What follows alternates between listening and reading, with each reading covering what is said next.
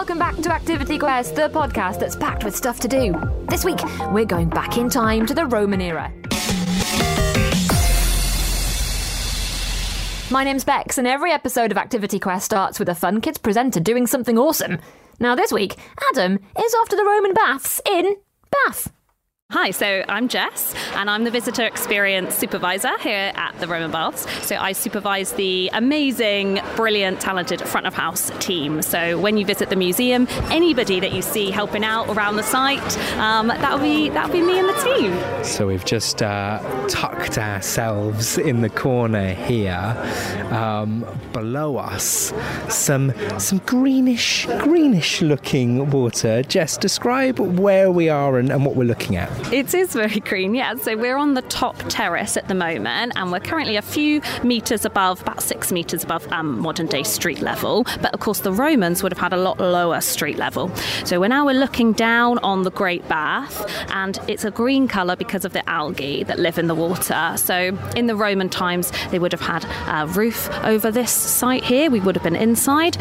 Today, obviously we're outside. So the sunlight and the temperature of the water means that the algae grows and grows and grows until we get this very lime green colour to the Great Bath. You'll also notice maybe some orangey colours in there as well.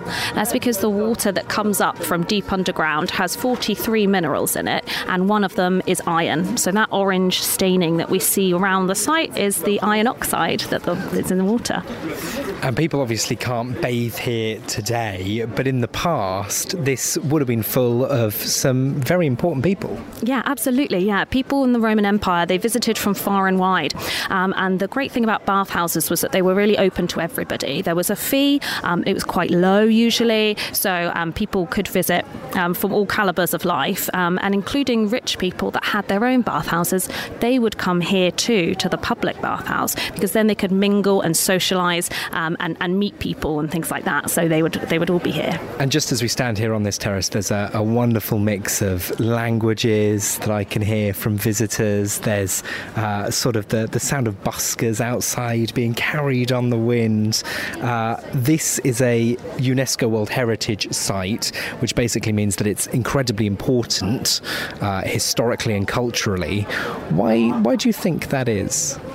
I think it's a combination of things, really. We've got one of the best preserved Roman sites in Northern Europe here in Bath. We're really, really so lucky. And then also we've got the Georgian and Victorian architecture as well on top of that. And we preserve the whole site now, not just the 2,000-year-old pieces, but also the bits that are over 100 years old, and take care and look after those. And that's what makes the site so special.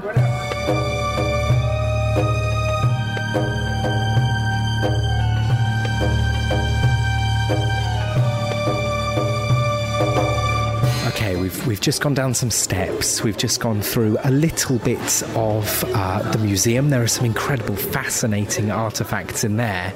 And then we've come down another set of steps, and there's sort of a mini theatre where you can look at some incredible chunks of stone. Jess, what are we looking at here? Yeah, so this is the front of the temple, where it would have housed a bronze head with gold on it of the goddess Sulis Minerva. And she was really important here. When the Romans arrived, they didn't know how all this hot water was coming from deep underground. It was magical to them.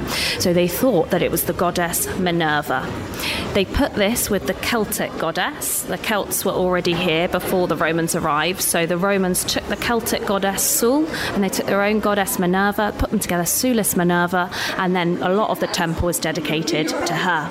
So what we're looking at is the front of the temple now, and a lot of the stones, it was like a jigsaw, so gradually they found all of the stones throughout their time excavating here in Bath and added them into the front here. So in the middle we can see the face of what looks like the face of a man with a long beard and sort of snakes in his hair. Now, this is very like the Gorgon, but the Gorgon from Greek mythology was female, so it can't be the Gorgon. It might be Sul, the Celtic god of water. It could be Poseidon, because again, got a lot of hot water going on here as well, and you can see the waves in his hair and his beard. But yeah, essentially, we don't know 100% who this person is. But when the Romans arrived, they would have marvelled at the front of this temple. It would have been 12 metres high, so it would have been absolutely absolutely huge stone building, which before the Romans arrived, as far as we know, didn't exist in Britain. So large temple there. We've also got, if you visit, and you can try and spot these things, the helmet is a dolphin head. And there's a little owl as well in the other corner. And all this symbolism are things that the Romans added, and they believed they had something to do with the sacred site here at the town, which was called Aquae Sulis.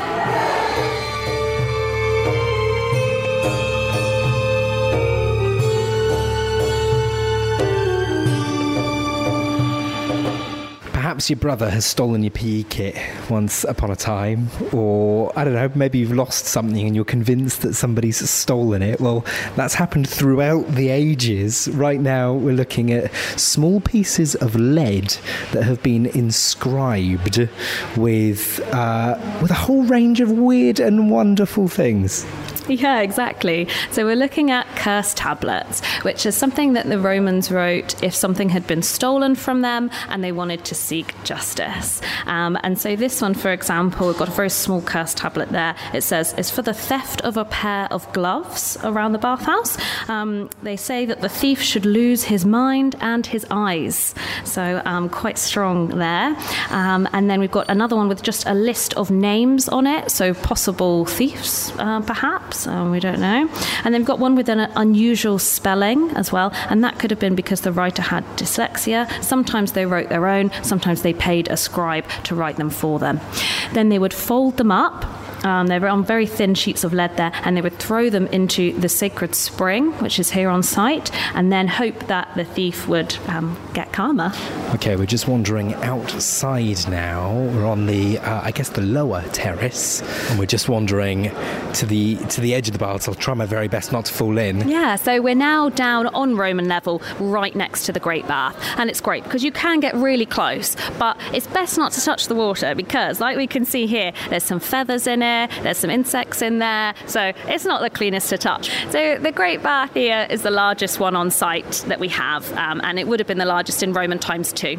It holds, the water is 5 foot deep, about 1.5 meters, and there are stone steps leading in on all sides. So that was perfect for the Romans because they weren't using this so much as a swimming pool, doing lengths up and down. This was like a giant jacuzzi. So they would just decide which step they would sit on. Maybe they just want their feet in the water. Maybe they want to go submerged up to the neck, and they would be sitting around chatting, catching up on all the news from the empire, having a gossip, really a lot like we do at swimming pools today and spas. The water is hot as well to this day. So how the water is heated is that about sort of 5,000 metres underneath the Earth's crust there, it passes through rocks that produce a type of heat, like a chemical reaction. The water that fell as rain on the Mendip Hills, a few miles away there, it passes down to this 5,000 metre area, and then it goes through the rocks and it picks up all the hot water on its journey to Bath. Then, when it gets to Bath, it can't go any further because there's a layer of clay where the water can't get through, so the water starts to come up instead. Then, luckily, in Bath, we've got a fault line, a gap in the rock, and it's called the Penicuik Fault. And then the water comes up to us in 3 places in the city, and the largest place is here at the Roman Baths. So by the time the water comes up to us, it's 46 degrees Celsius, so that's hotter than a hot tub or a shower. And then by the time it channels through into the Great Bath here, it's about 36, 37 degrees Celsius, so it's about body temperature, and that's the perfect temperature for bathing. Okay, Jess is just handing me a very small paper cup cone. I've been told that this water is going to be warm to drink. We're going to pop that under. I've got my spa water. Cheers, Jess. Cheers. Thank you for showing me around. It's quite metallic. It's warm. And it is very metallic, isn't it? It's sort of, I don't advise that you do this at home, but it's sort of like putting a coin in your mouth almost. Yeah, it's like making a tea with pennies. Yeah, well, there we go. I've had some Roman bath spa water. Everybody's sort of scowling like they've got a sour taste in their mouth. But I've had some Roman spa water here at the Roman Bath Spas in Bath. Jess, thank you so much for showing me around. Oh, thanks for having me today. Thanks, Adam. It sounds pretty cool, actually. I do love stuff from the Roman times. You can find out more by searching for the Roman Baths in Bath. Now, if you can't get there, how about we make something at home? Welcome, curious time travellers, to a fascinating craft adventure inspired by the historic Roman baths in Bath. Today, we'll embark on a journey through time and create our very own Roman-inspired mosaic artwork. Imagine yourself transported to the ancient Roman era, standing amidst the grandeur of the Roman baths. You'll need cardboard or sturdy paper, coloured construction paper or tissue paper, scissors and glue, pencil and a ruler, and, this is optional, but gold or silver markers. Are you ready to bring the artistry of the Roman baths to life? Start by cutting a piece of cardboard or sturdy paper to your desired size. This will serve as the canvas for your Roman mosaic. Start by cutting a piece of cardboard or sturdy paper to your desired size. This will serve as the canvas for your Roman mosaic. Using a pencil and ruler, sketch a simple design inspired by Roman motifs on the cardboard. Think of geometric patterns, laurel wreaths, or other Roman symbols. Now it's time to create colourful mosaic tiles. Cut small squares or shapes from the coloured construction paper or tissue paper. You can use a variety of colours to bring vibrancy to your artwork. Glue the mosaic tiles onto your cardboard, following the design you sketched earlier. Arrange them close together to mimic the intricate mosaic patterns found in the Roman baths. If you have gold or silver markers, you can add metallic accents to your mosaic artwork, enhancing its Roman-inspired splendour. Take a step back and admire your Roman mosaic creation. You've captured the essence of the ancient Roman baths in your own artwork.